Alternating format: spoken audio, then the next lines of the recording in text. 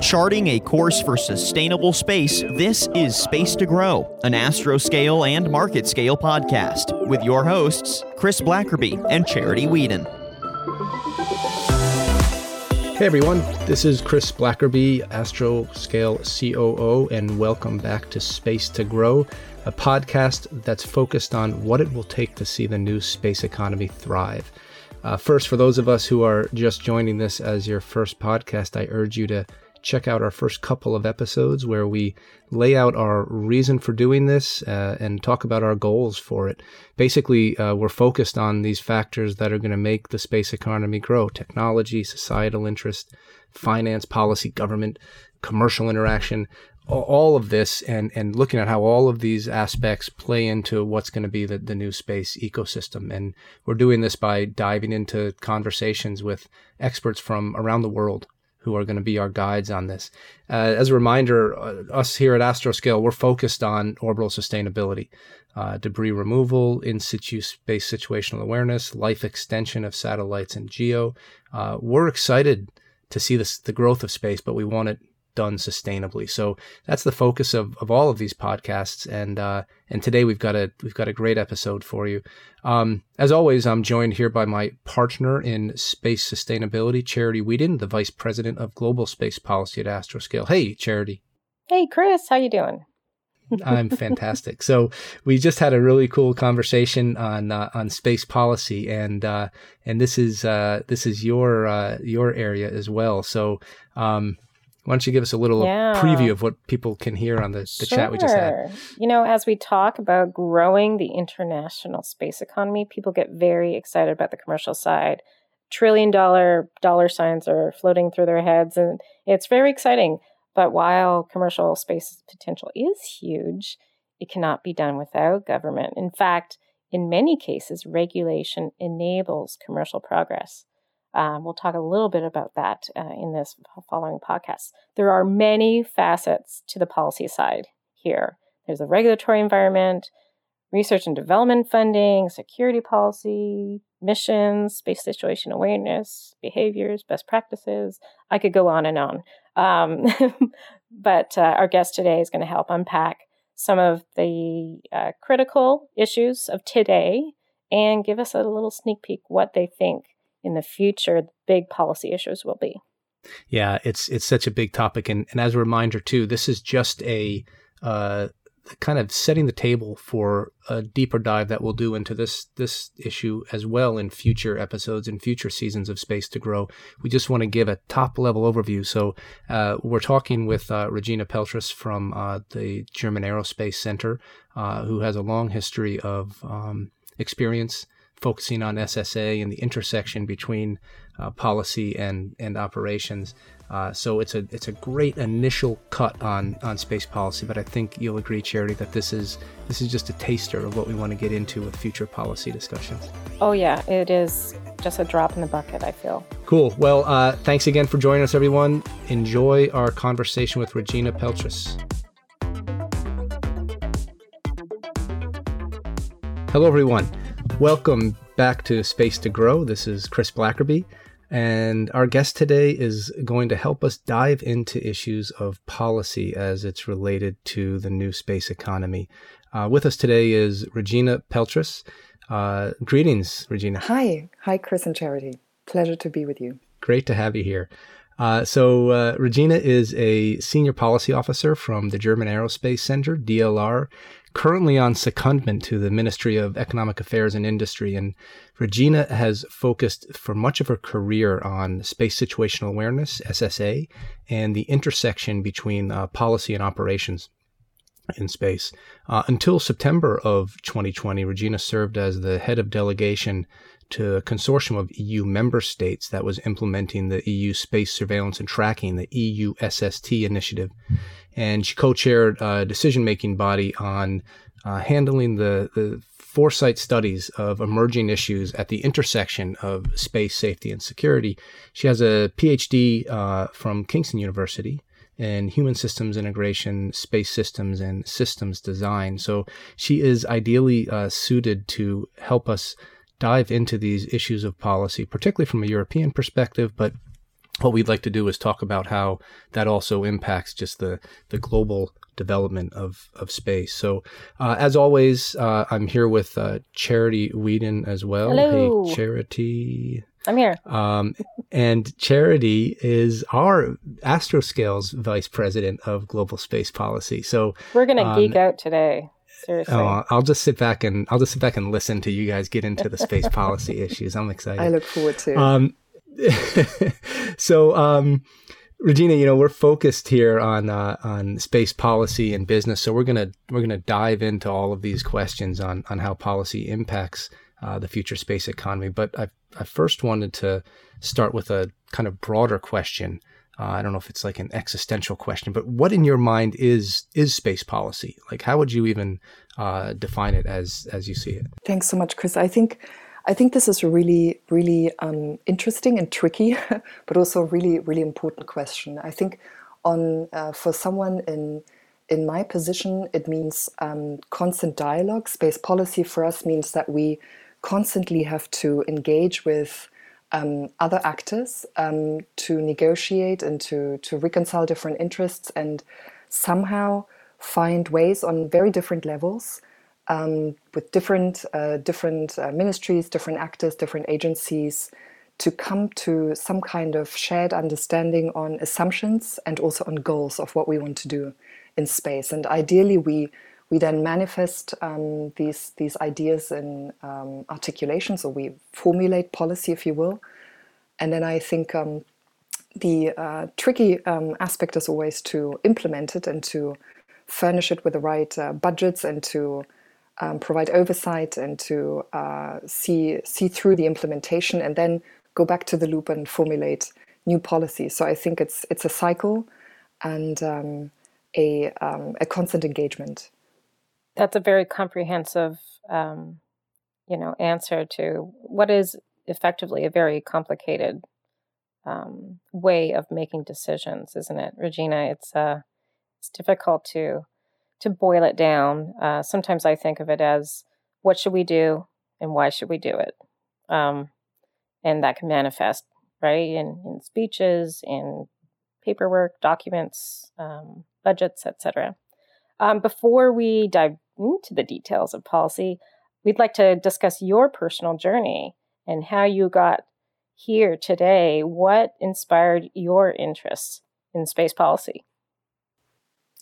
So I transited from research. I started out in research and transited into space policy some time ago. So my first really work in space was in pre-phase A studies and concept studies and future system studies for exploration class missions, looking at extreme analogs.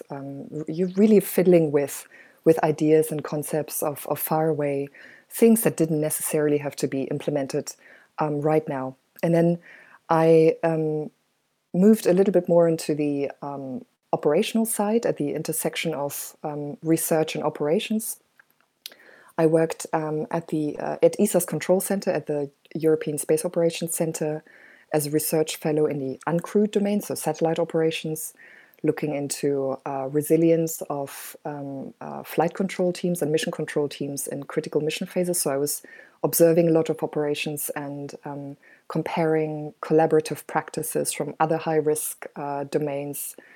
And as part of this research and this journey, I realized that a lot of leverage and a lot of change that you can affect is, obviously, there's a lot of things you can do in the operations floor and in organizational policy, but larger scale implementation of any tweaks that you want to see in operations or that you as a community want to see they happen on the policy level. And this was kind of how I then became more interested in the policy side. And then 5 or 6 years ago, I transited from this side, so mainly looking into safety and resilience of operations, more to the security side and more to policy, and specifically looked at SSA and the intersection of policy and operations in multilateral collaboration for SSA. So it was really, really like a journey from research moving into policy, which is, I guess, for some at least, like quite a traditional path for some researchers to move. Yeah. Well, it's great to be able to, you have that background doing the research side, so you can relate to what's necessary to bring to the policy conversation. So it seems like a good fit, obvious fit. And I always felt that there's something that, you think about at some point as to whether you want to be inside the machinery or outside. And I think a lot of experts, even in the policy domain, for instance, work at think tanks, or you can be in a research institutes, and you can create analyses that inform or shape policy, and you can engage with a lot of different topics. And on the other side, if you're in transiting to government or to the public sector in that sense, you're maybe a little bit more restricted in what you can look at and what you can engage with and who you can talk to. But you do have someone who needs to, by default of the chain of command or the food chain, will have to listen to you, even if you're quite restricted. And I think this trade-off has been quite interesting, to move from an area where you can really have unlimited engagement with certain topics to an area where you're a little bit more constrained, but at least you will know that someone needs to read your report. If they act on it, it's a different story. But I think you can make that impact. I mean, Charity and I both were in the government before as well, so we know what it's like to be inside of that and trying to affect change from inside. It's has its frustrations, but it's exciting to be there doing something. But Gina, I think you made a really good point of, just because you don't have the word policy in your job title doesn't mean you don't do policy. There's a range of careers and jobs that involve policy work, and especially space policy. There's a lot of folks out there that see what we do and say, how do I do that? How do I become the space policy lead for A, B, or C? Do you have any advice for folks like that, young professionals that want to do space policy but don't know where to start? That's a really good point.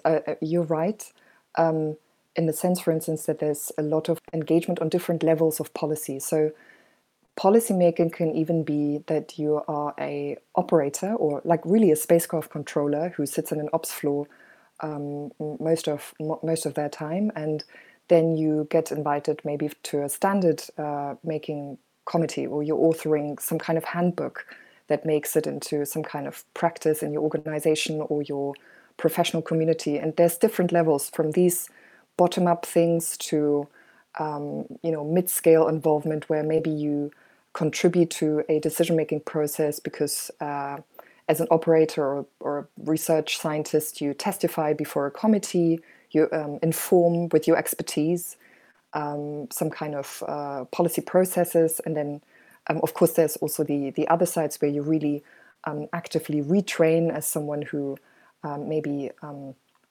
goes more into public administration with your previous job role and really takes a policy job. So there's many levels of engagement, and I think it's important to encourage, especially young professionals, or maybe just to highlight that their careers are not set from day one.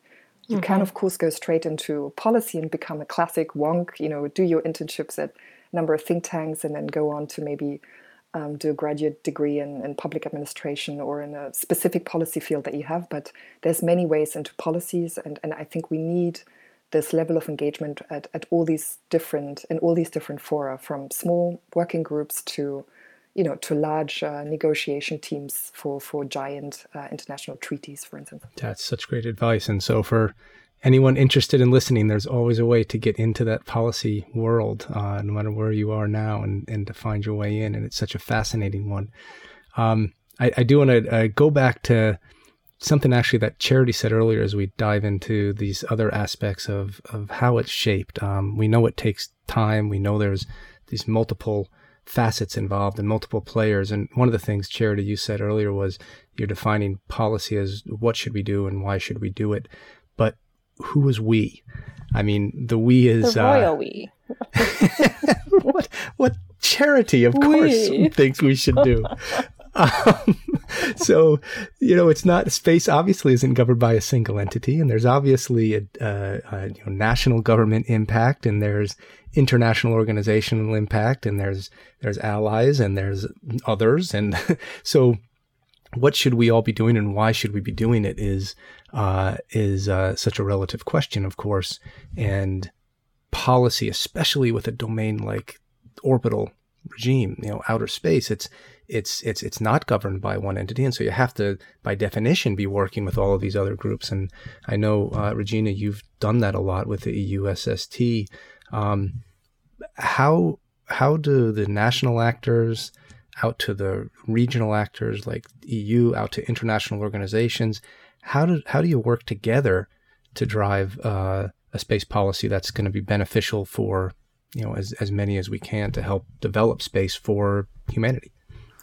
So I think this is a really excellent question, because I completely agree that first of all, we do not, like you say, have a overall, let's say, global governance agency for this. We have many global bodies and fora where we can discuss and trade off our different interests and reconcile them, but we do not, including not in Europe or in smaller scale communities, we don't necessarily share the exact same interests in being in the space domain. And in this sense, I'm really including the entire community of government actors, commercial, private enterprise, civilian, military, scientific actors. So we're all super diverse, and we somehow need to talk.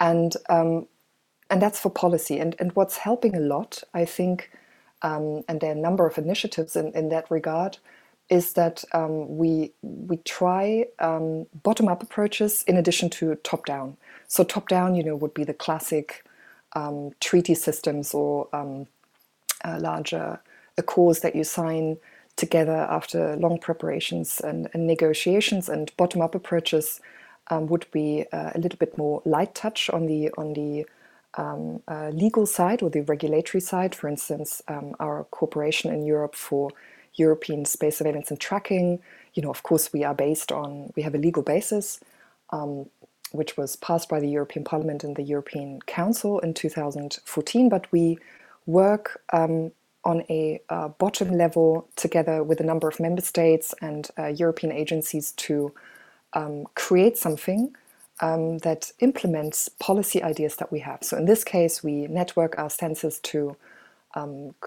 provide conjunction warnings to European users. But we do this because we share the underlying assumption and the overarching goal in Europe to enhance the security and the safety and the resilience of the orbital environment and the space infrastructure that we already have. So I think there's ways to collaborate from the operations floor upwards and translate this multilateral collaboration that you have on different levels. So from the ops floor to the agency, to the space agency sites, to the ministerial sites, and then further up. So that's one of the examples how we do it in Europe. And then, so how does that then translate to, say, international organizations? So you've gotten up to that, EU regional type of policy area. Then how does that go to things like, say, the UN or World Economic Forum or other larger groups that also have a role in this? Of course. So I think this would, something like what we're doing on the EU side would be, either you can look at it as an analogy for other multilateral fora or engagement and see how the challenges perhaps that we face would also be faced by others, for instance, on data policy or certain types of division of labor, who does what, especially when we're talking about large-scale ground infrastructure for space security, such as SSA sensors. But I think this system is really, really different from other global fora that we have from the UN, which is, not operational, but it's a forum for us to have a dialogue. And I think we need to plug in these different bottom-up approaches that we have, by the way, also on the industry side, with operators sharing SSA data, for instance, together.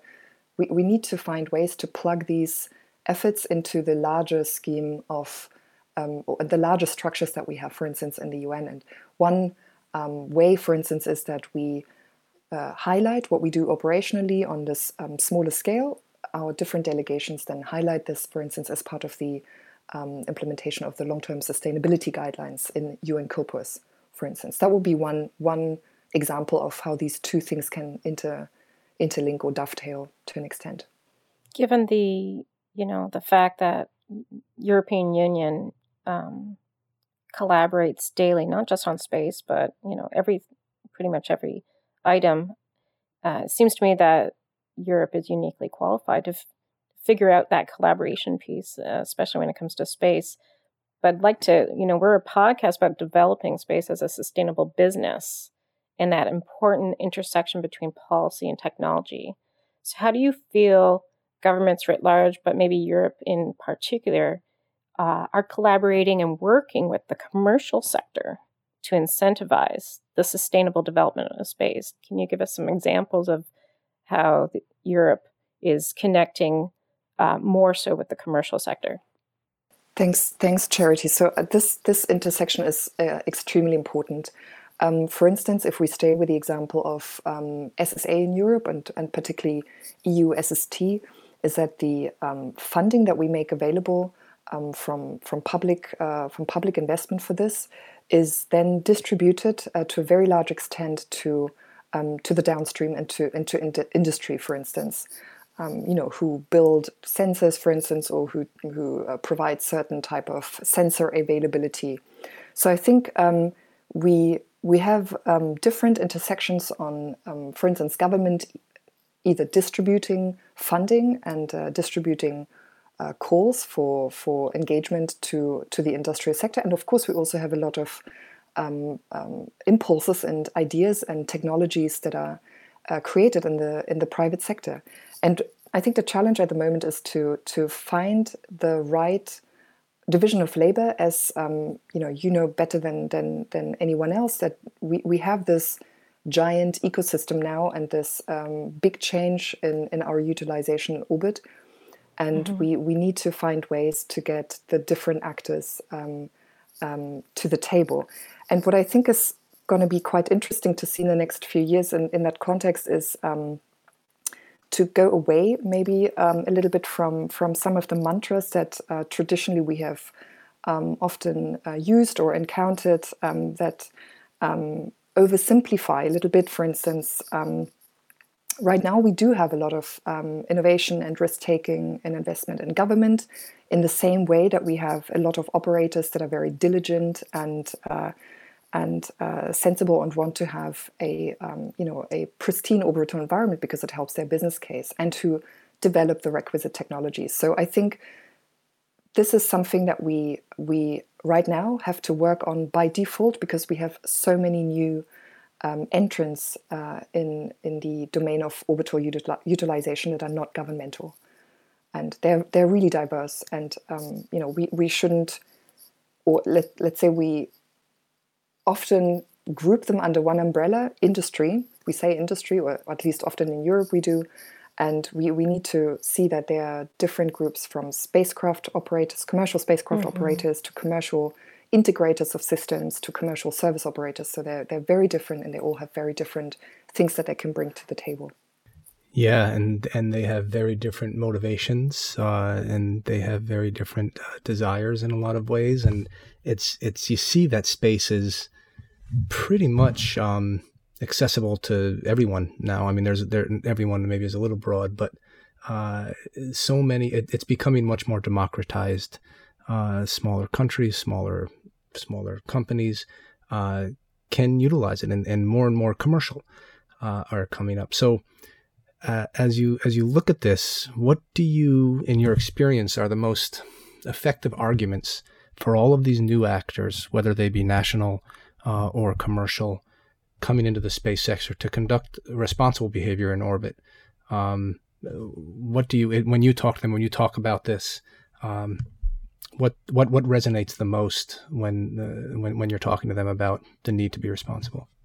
I guess that the most important, or that, let's say, the first step is to acknowledge that we do have different, like you said, motivations, and to first be in space, and also about our behavior in space. So I think these two things are really fundamental. We need to acknowledge that there's different reasons for, let's say, a branch of the military to be in space than for a team of students with a university project to an emerging space power to a long established traditional scientific agency, for instance. So all of these have really different interests, and I think if we acknowledge that, that's the first step.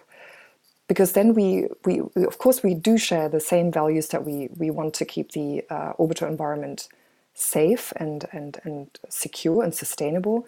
But the question, and I really like that point that Charity made very early on in the conversation about why are we doing it. So yes, we do all want sustainability, but the reasons as to why we want that are quite different. Some of us want it because we believe space is still or should be a sanctuary, or at least we should be able to preserve it as a global commons.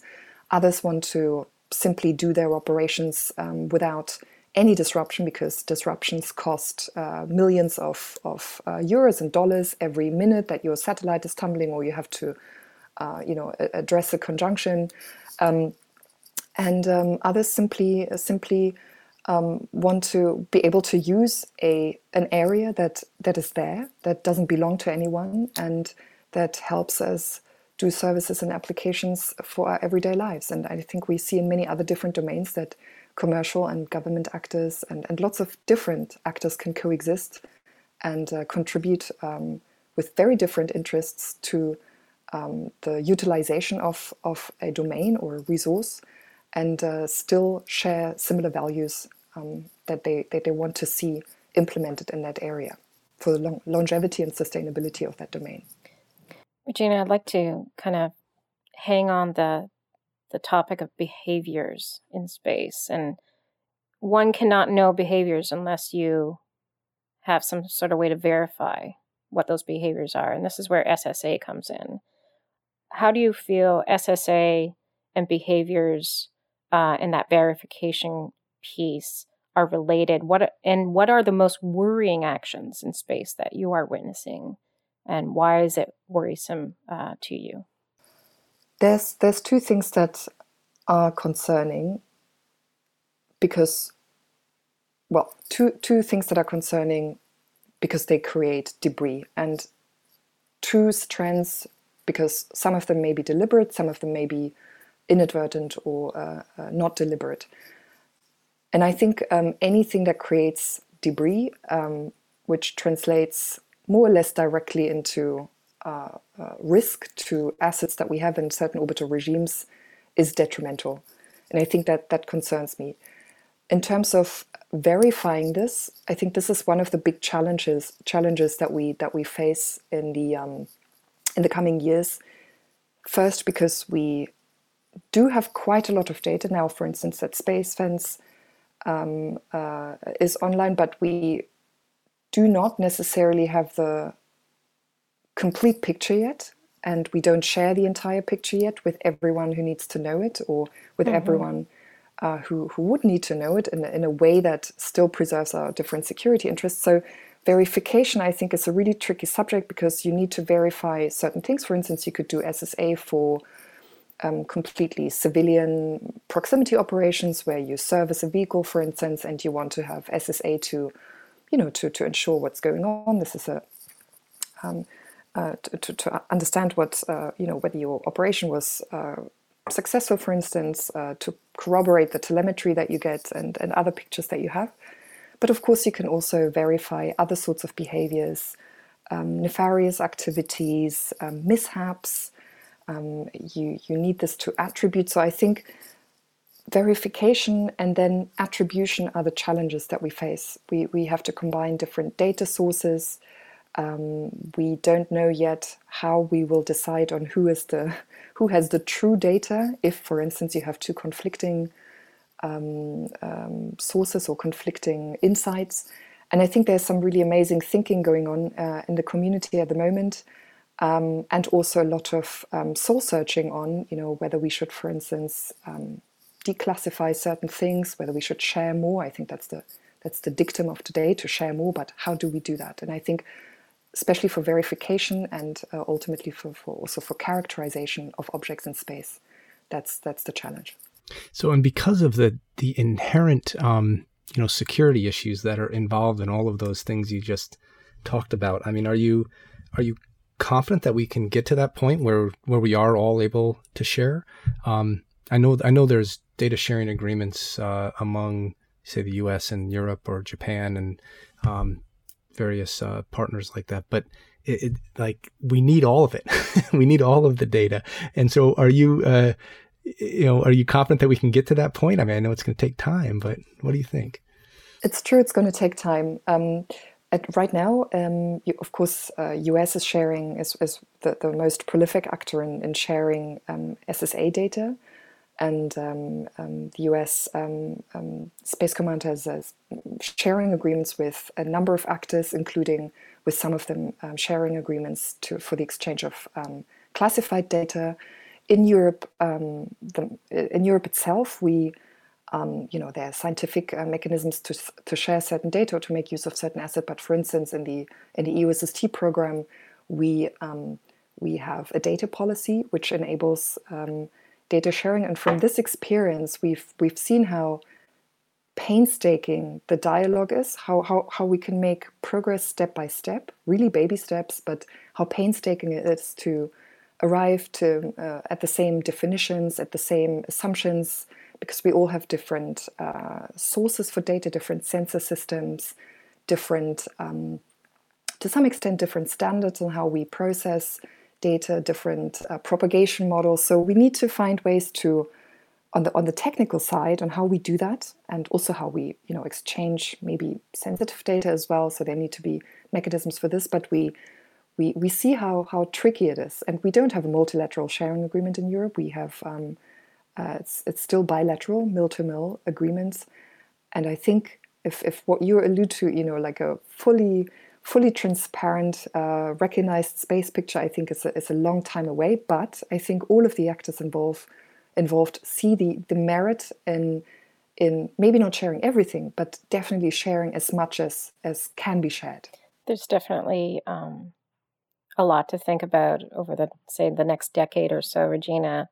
I'd love to, ask you to put on your futuristic thinking cap and tell us what do you feel us, the space policy community, are going to be talking about in 10 years' time, 10 or 15 years? Our day-to-day discussions. I think at this time we will definitely have made more progress in joining up, and also in joining, getting the different communities that already exist do what they can and join up. For instance, we will have seen the completion in 10 years of the next EU space program budget period. So I'm hoping that we have an increased, for instance, capability in SSA. We will be talking to additional partners. I think in 10 or 15 years, it's the time at the latest, really, to engage partners who are maybe not at the usual table for talks at the moment. So we do have, of course, a very strong dialogue within Europe. There's a very strong dialogue within the communities of the combined space operation community, for instance, on the US side and US partners. There's a strong transatlantic dialogue. There's a strong engagement between different actors on the US side and Asia. But I think we need to bring the other big actors to the table that we already have on the UN side, of course, but we need to see how we do policy for operations then. And I'm hoping that at this point we have found ways to talk to each other in a let's say very tangible and very operations and implementation oriented way. And I don't know about you, Chris, but I'm hoping in 10 years the whole cross-border active debris removal situation is figured out as well. So that would be good. I hope so. I mean, it will certainly be, I think we'll be talking about that topic over the next 5 to 10 years, and hopefully that there is some kind of accepted norms and behaviors that we're all following. We'll see. I mean, I guess, it's the question of, is space, are we going to get to this point in space where there's, a lot of times we romanticize the idea of space, that we can get there and be, I won't say post-national, but we can be a little bit more broad thinking, something like the overview effect. People get up there and they look down and they're like, what are we fighting over? Look at this beautiful Earth. So hopefully... That's right. It's funny that you mention this, because I always thought the overview effect is wonderful, but I was always quite surprised when we, this idea of, okay, you don't see borders. Of course, when you go far away, you don't see borders, but on the other hand, you can see very clearly who can, from satellite imagery, and also when you're a human in space looking down, you can see quite clearly who can irrigate their soil, who can't. I mean, we do, like you say, romanticize it quite a lot. And I guess what I hope that we don't talk about in 15 years is the aftermath of a catastrophic accident that we yet have to witness in orbit. And I think I'm really hoping that it doesn't come to that, and that we learn from other domains beforehand to set up the right mechanisms to avoid such a thing. If only we could think of some company that's helping to clean up that stuff. Who could that be? I don't know. We'll get back to you on that if there's anybody that comes to mind. Charity, do you want to go for our good last question? Yeah, we have a real zinger here for you, Regina. So we'd like to have a little fun as well on this podcast, and want to know, if you could be any character from any space movie, which would it be and why? This was, I know you, I'm very grateful that you warned me of this question prior. And I do have to say, I watch a lot of films, and of course also science fiction, which is space-based or not. But I think that was really hard. I definitely do not want to be a human in space, because I get motion sick, and when you don't have your whatever anti-microgravity device going on in your spacecraft, I'd not have a good time. So I don't want to be a human in space. So I think I would go with probably be the computer on the USS Enterprise, who comments on what's going on, has an overview of all the different systems, like a systems view of the spacecraft, and opens and closes the lift doors. And also reads out the self-destruct sequence when necessary. That is a powerful, powerful position, as we've seen with the HAL. Was it HAL 3000 or? Yeah. oh yeah, that too.